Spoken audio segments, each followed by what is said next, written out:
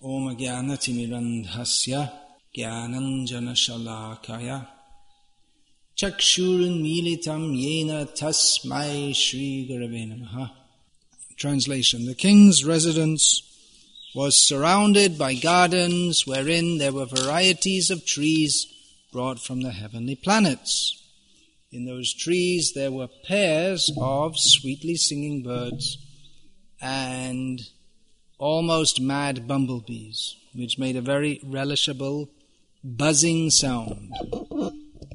In purport, in this verse the word Amaradrumahi, with trees brought from the heavenly planets, is very significant. The heavenly planets are known as Amaraloka, the planets where death is very much delayed, because the people there live for 10,000 years according to the calculations of the demigods, in which our 6 months are equal to 1 day. The demigods live in the heavenly planets for months, years, and 10,000s of years according to demigod time, and then again, after the results of their pious activities are exhausted, they fall down to this earth. These are the statements that can be collected from Vedic literature. As the people there live for 10,000 years, so also do the trees. Of course, here on this earth there are many trees which live for 10,000 years. So what to speak of the trees on the heavenly planets?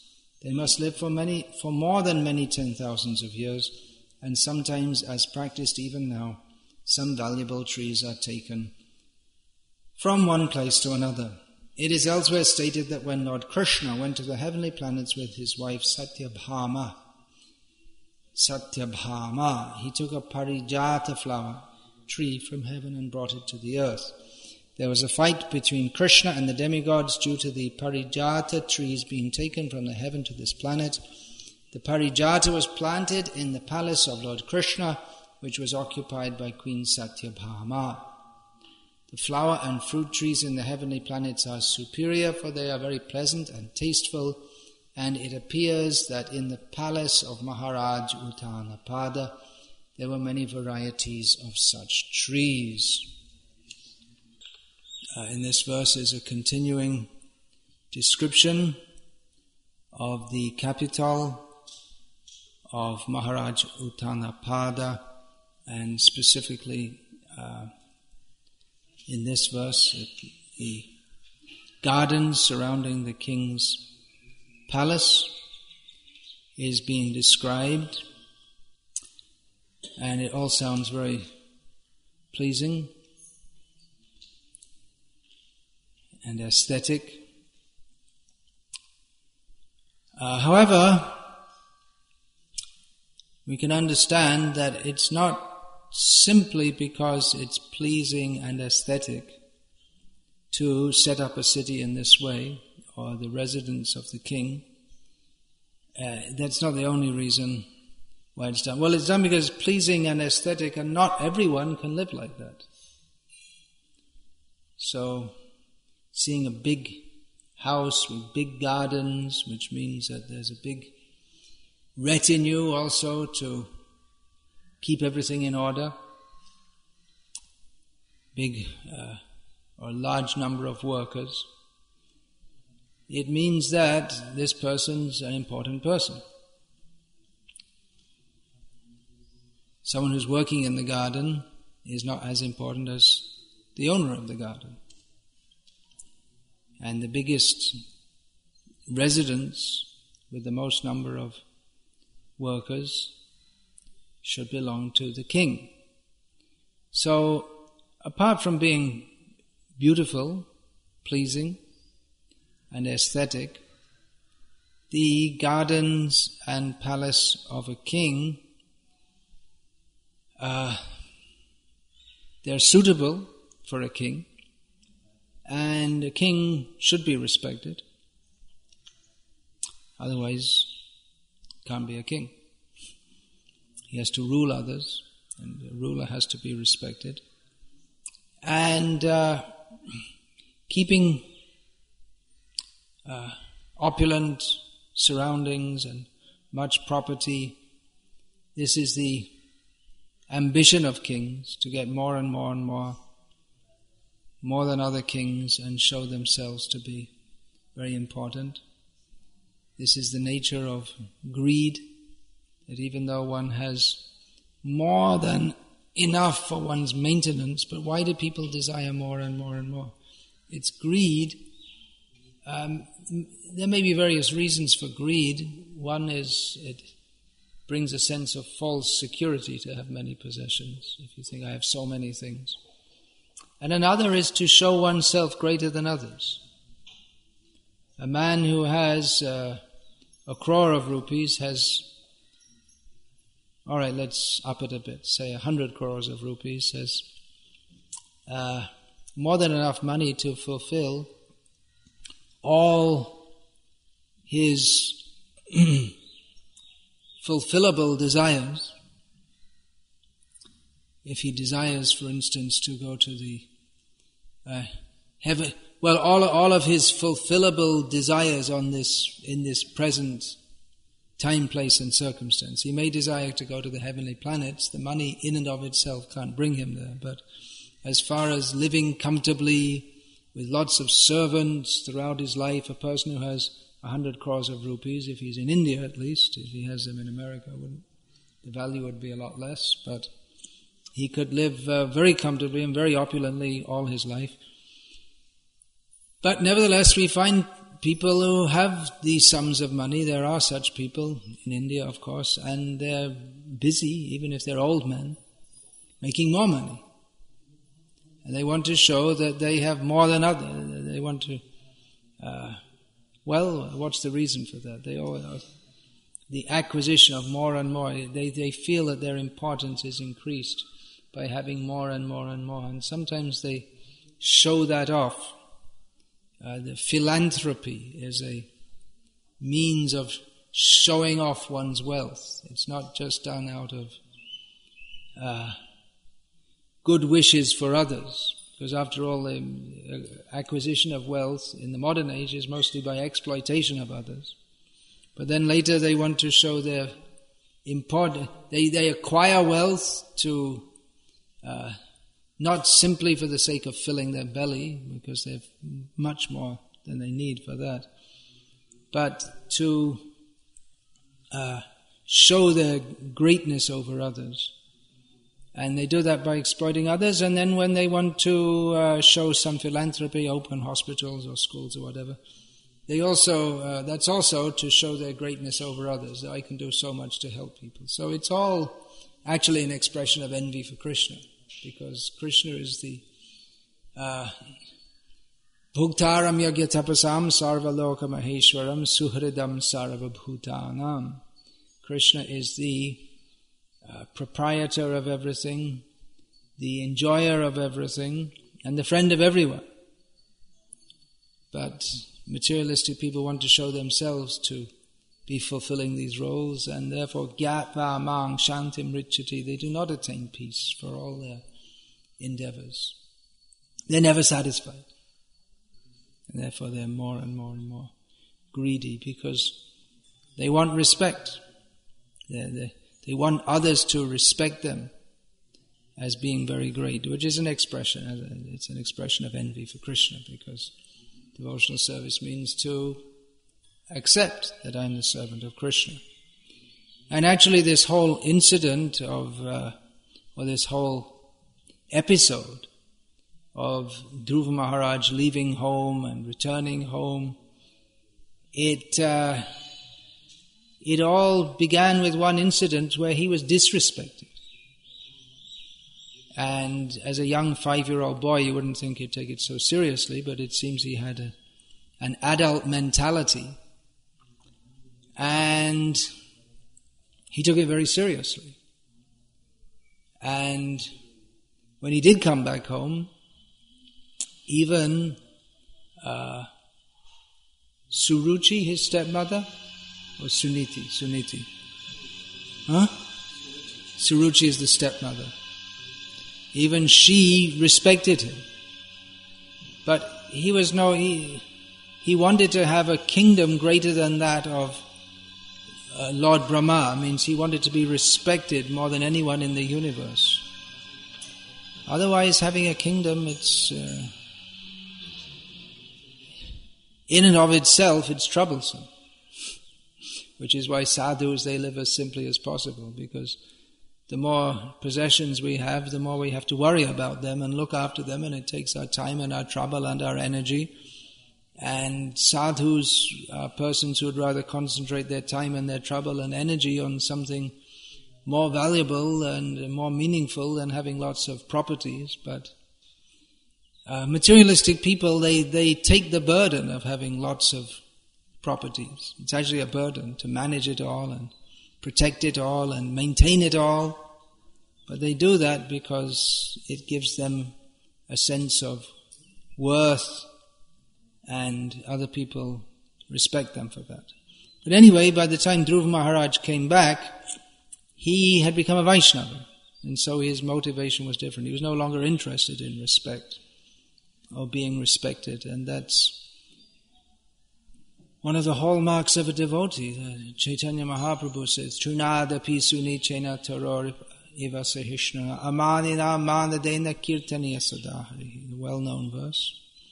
Well-known, easy to say, but not so easy to live up to, because we're so much conditioned by the other way of thinking, or opposite way of thinking. Instead of being humble, we tend to be proud. Instead of being tolerant, we tend to be intolerant. And then instead of wanting to offer respect to others, we want to criticize others. And instead of not desiring to be respected, we're very much concerned that people respect us. But Chaitanya Mahaprabhu says, when one has the consciousness of being completely tolerant and humble, then one can actually be a Vaishnava. Then one can actually chant the holy names of the Lord constantly. So Dhruva Maharaj had become such a Vaishnava. It's very interesting that we find in Bhaktivinoda Thakur's songs that in his Siddhi Lalasa, his desire for perfection, he mentions one of the things he's like desiring, really strongly desiring, is that the materialistic people will reject him as a madman and throw dust on him. Amare Bishai Pagala Balea Ongete Dibeka Dhuli. He's longing for that day. When will I achieve that perfection that materialistic people will reject me? And we find here that the king Uttanapada, he was the whole setup of his palace and his garden and ground. The whole idea is that materialistic people will respect you. And Bhaktivinoda Thakur is designed that people call me crazy and throw dust out of just out of disgust. They will throw dust. So to be called a madman is a madman in India, wandering around the streets and with no relationship with anyone, just in a crazy world of his own, all dirty. No one cares for him. It's to be called crazy it's an insult, and we see that the status of crazy people wandering the streets in India, it's the lowest. They don't have any status whatsoever. They don't have any relationship with anyone. They're just mad. But Bhaktivinoda Thakur is thinking, well, that would be a very good situation, is if out of madness of love for Krishna, that materialistic people would reject me.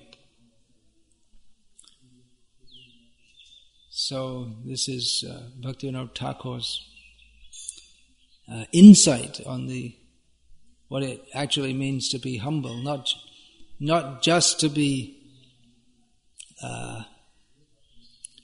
not respected, or not just to be neglected, but to be actually not to be not given respect, but to actually be totally disrespected. And he's thinking, well, that would be very good.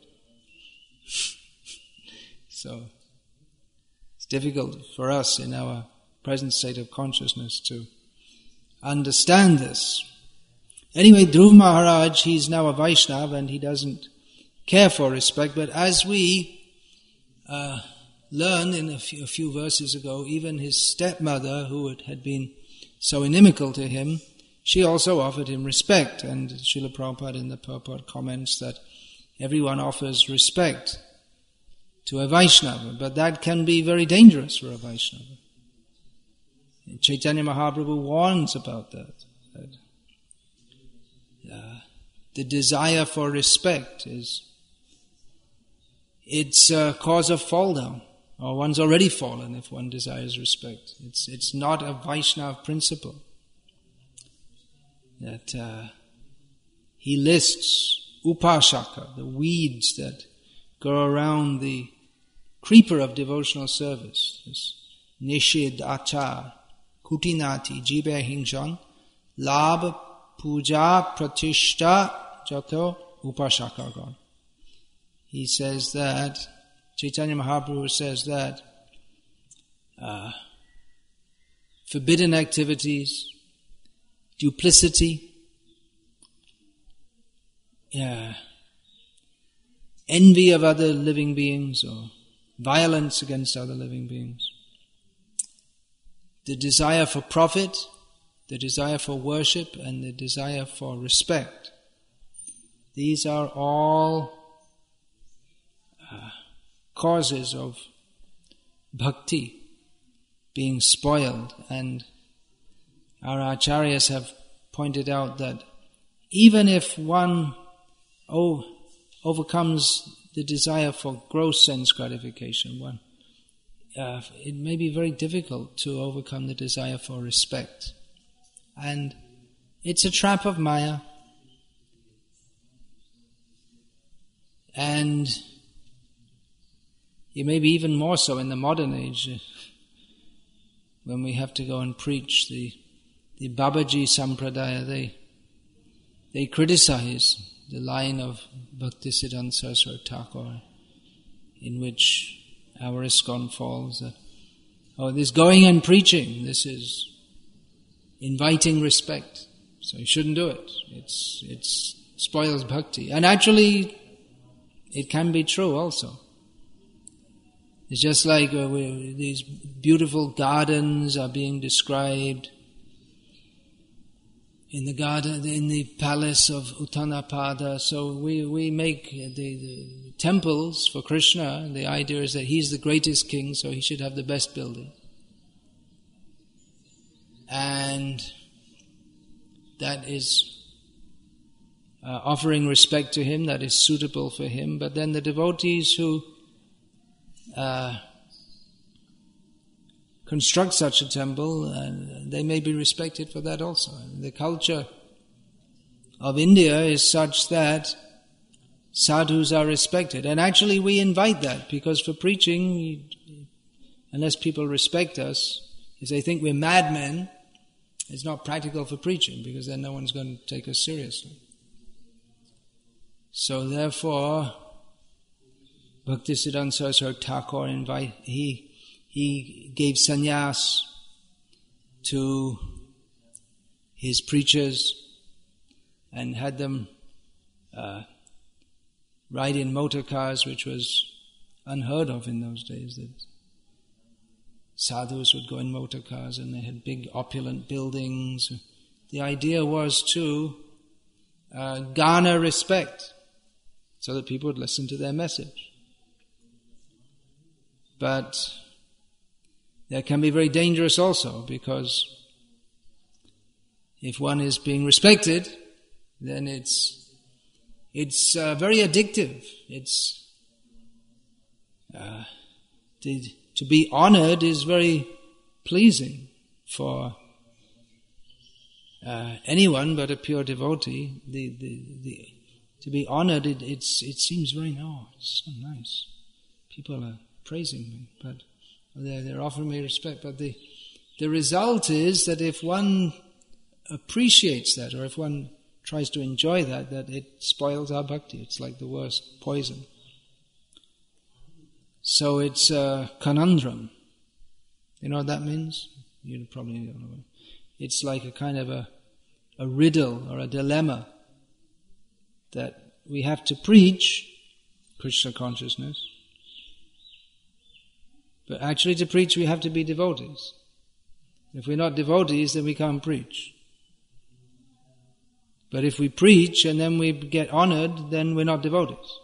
Although we may be dressed as devotees. People, they see us dressed as devotees. We put on this wearing the red cloth. We wear that exactly for the reason that Bhaktisiddhanta Saraswati Thakur gave his followers sannyas, some of them. Because the red cloth is respected as the sign of a renunciant, of a holy person. The Brahmin's thread is a sign of it's supposed to be the sign of a spiritually elevated person, but in Indian society it's come to be recognized as the sign of a certain caste, which until recently was most of its members were engaged in religious activities and were respected for that. So the major reason for Bhaktisiddhanta Saraswati Thakur giving the Brahmin thread was to... What's this point here? Can you understand? He's a worker, okay. It's not so good to lean in front of the deities. You just tell him that he can sit down but it's not very respectful. We should be respectful to Bhagavan. So leaning with one's arms folded, leaning on the pillar is not very respectful. Yeah, the Brahmins, they knew this. They were trained in this. Maybe there was a reason why the lower caste people weren't allowed in the temples, because they didn't have the clean habits. Often they were sinful, and mostly they were meat eaters, and they didn't have the training, so how to act in a temple. So the Brahmins were respected, and that's one reason why Bhaktisiddhanta Saraswati Thakur gave that to his disciples, so that they would be respected when they went to preach. But on the other hand, it's very dangerous. And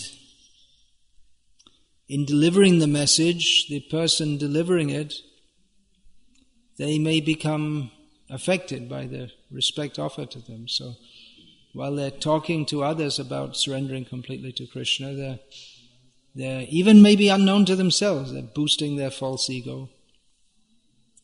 And Bhaktisiddhanta Saraswati Thakur was aware of this. He told the story of Balam rice.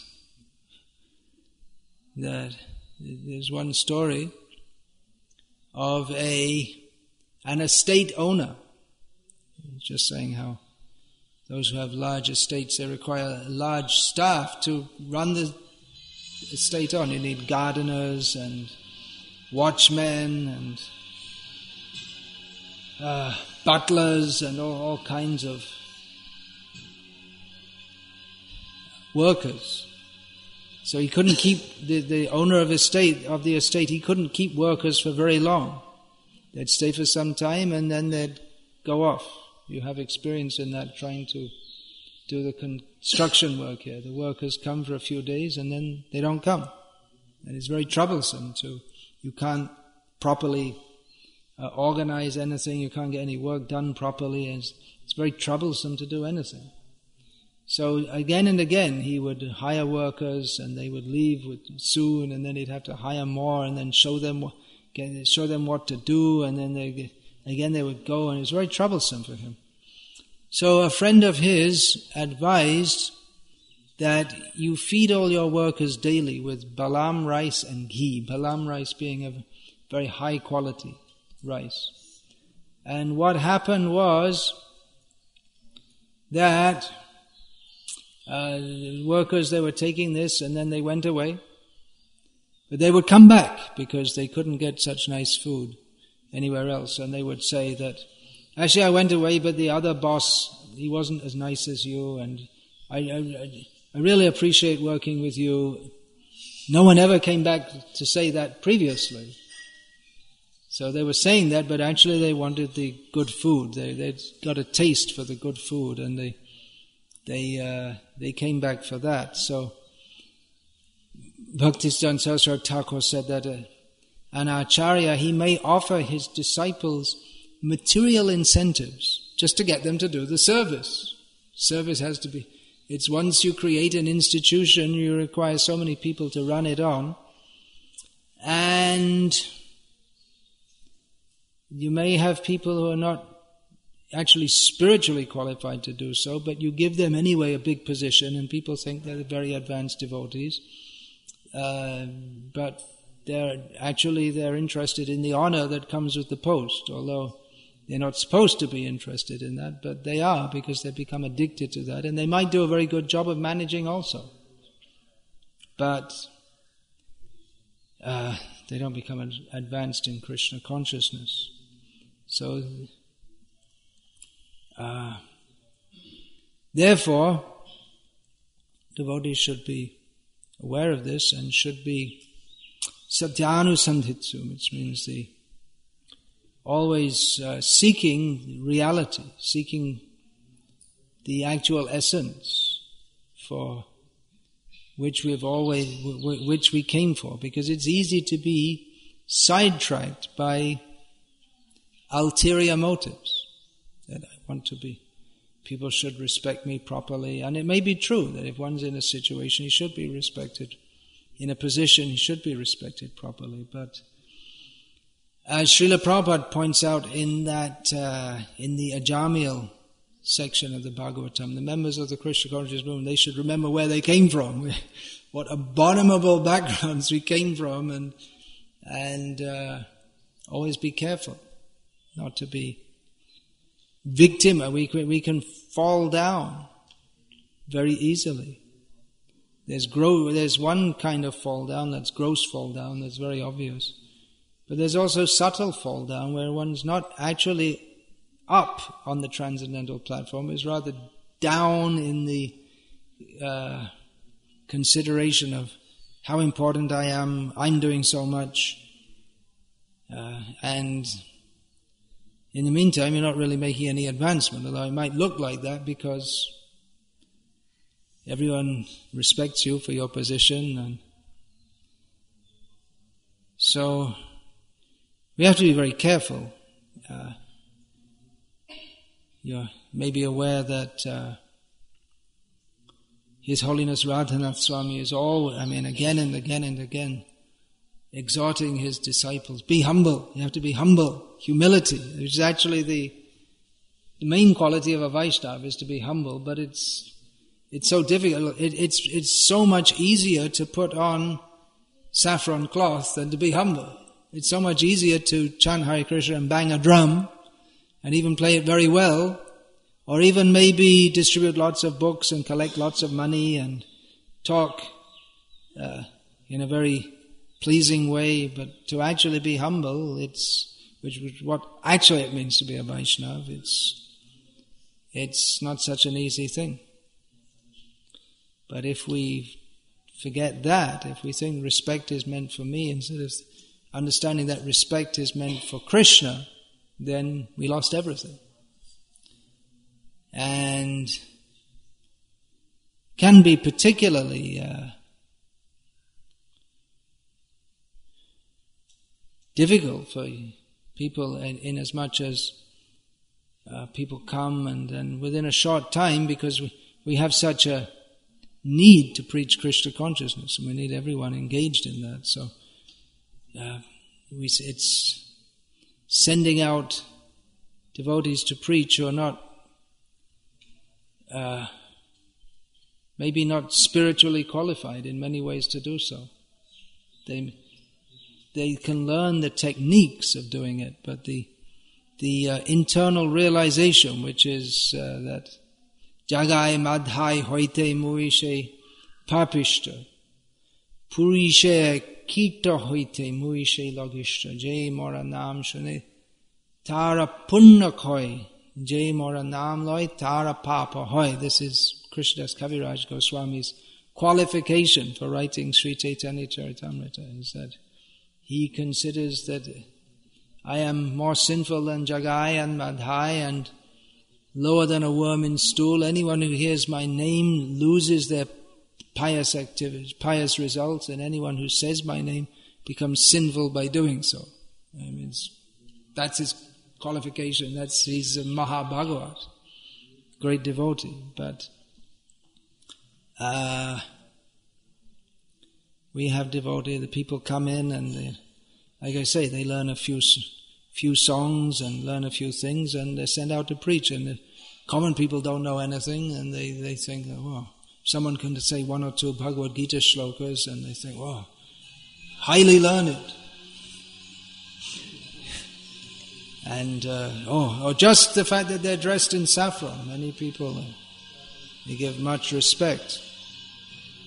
So, like I say, it's a conundrum. We bring people in for spiritual advancement, and at the same time put them in a position where they can make tremendous spiritual advancement by preaching Krishna consciousness and getting the mercy of Srila Prabhupada and all the acharyas. But on the other hand, if they're also in a very dangerous situation of thinking that, well, now I'm great. You see, all these people are praising me, and I'm doing so much, and I must be great. It's obvious. So we can consider what Dhruva Maharaj, he also became a Vaishnava and respected very quickly, but what he went through. His level of commitment, we can learn from that. We, of course, not to imitate his activities, but his level of intense commitment won for him the mercy of the Supreme Lord, by which he attained not the planet of Dhruva Loka, that was the externally manifest result of the Lord's mercy on him, but the actual result was that he became a Vaishnava, which was that he became a humble servant of Krishna, which puts him in a much more exalted position than all the demigods. And actually that's going on eternally, or at least as long as this universe exists, that all the demigods, they continuously circumambulate Dhruva Maharaj. They're offering respect to him by going round and round him.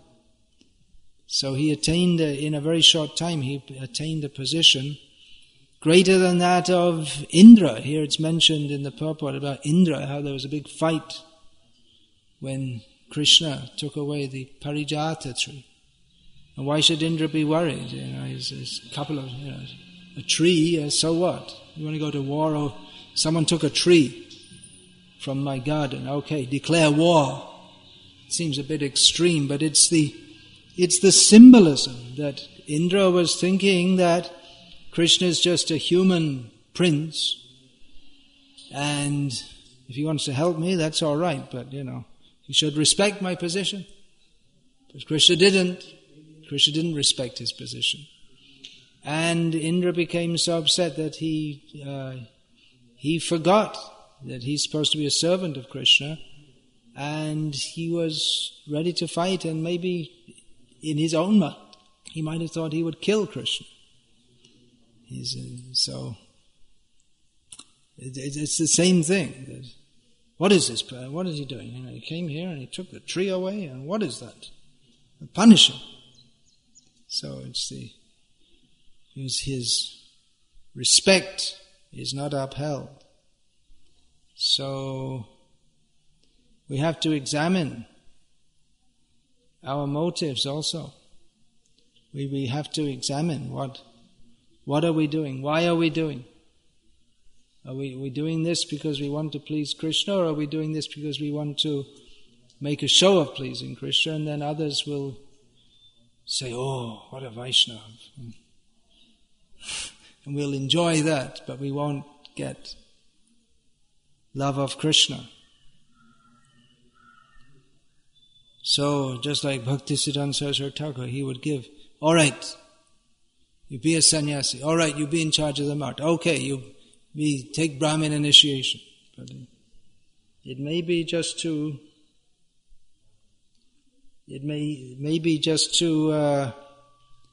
pacify his followers. I know one of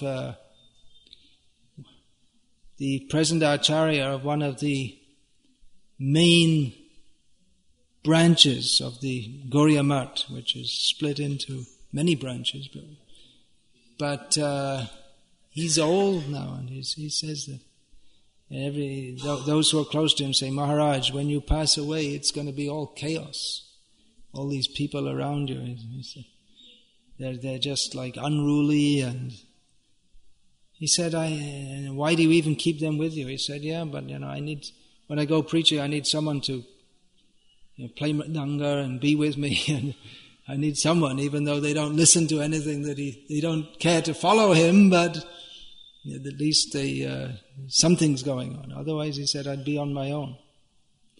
So that's a sad situation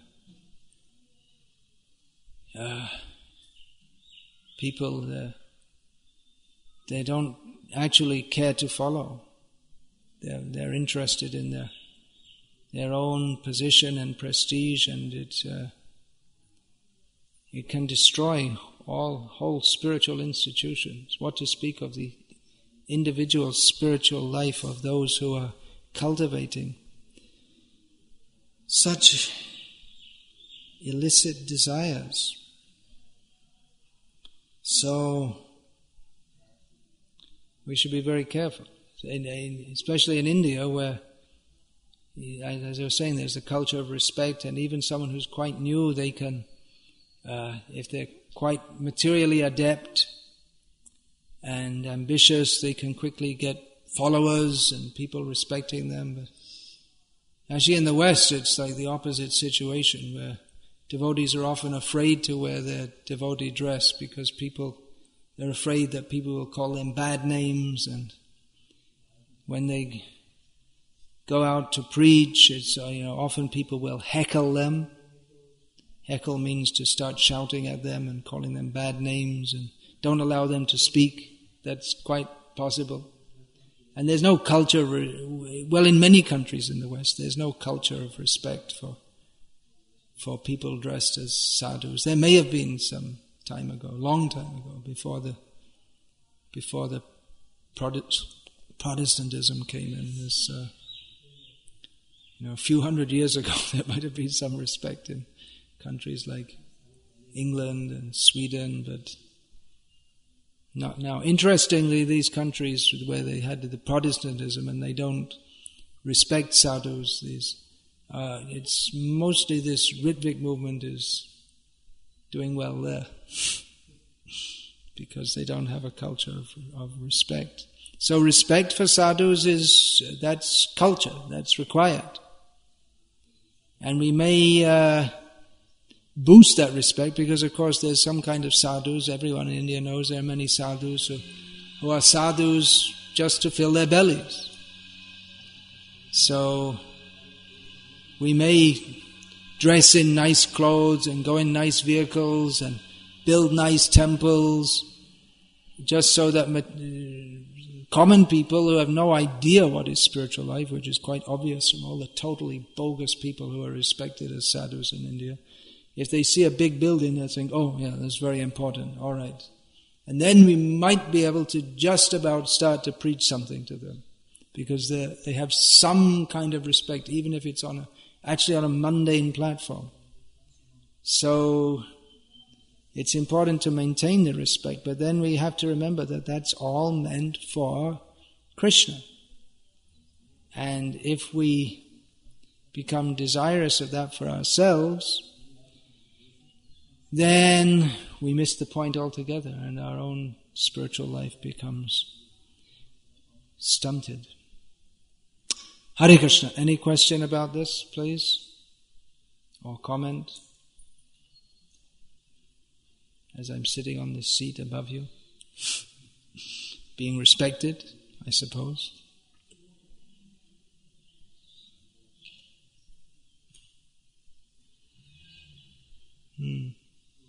Yeah, I thought that a newer devotee, they may get some respect from their so-called preaching, and they become addicted to that because they didn't actually get the taste of the bliss of surrender to Krishna.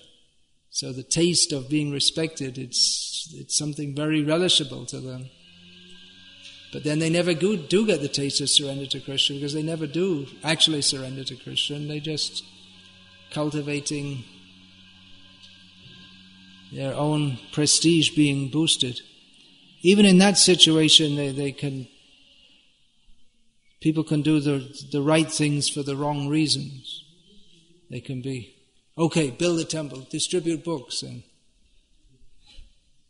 they can be doing the good things, but they do it for the wrong reason. And if there's someone who can present the right reason, then it's useful to build the temple. Otherwise, if the temple just becomes a place for people to live comfortably and boost their egos, then it's useless, which is why book distribution is better, actually, because in distributing Srila Prabhupada's books, the actual message is there, whereas in the temple it might not be at all. Yeah. How to be aware of that? Whether we are really... How to be aware? Well, that requires introspection, doesn't it? And it requires to discuss these things from time to time. All these different points should be discussed from time to time, because by the nature of Maya we forget. The last class I gave was on one of the last times I gave was being careful about the sexual attraction. We all know that, we've all heard of it, but unless we're reminded of it from time to time, and the mechanics of how Maya works, then we may tend to become loose. So all these points have to be discussed regularly, which is why Srila Prabhupada discusses them regularly in his purports. Bhagavatam discusses and brings out these points. Yeah, anything else? Madhurena samapayat.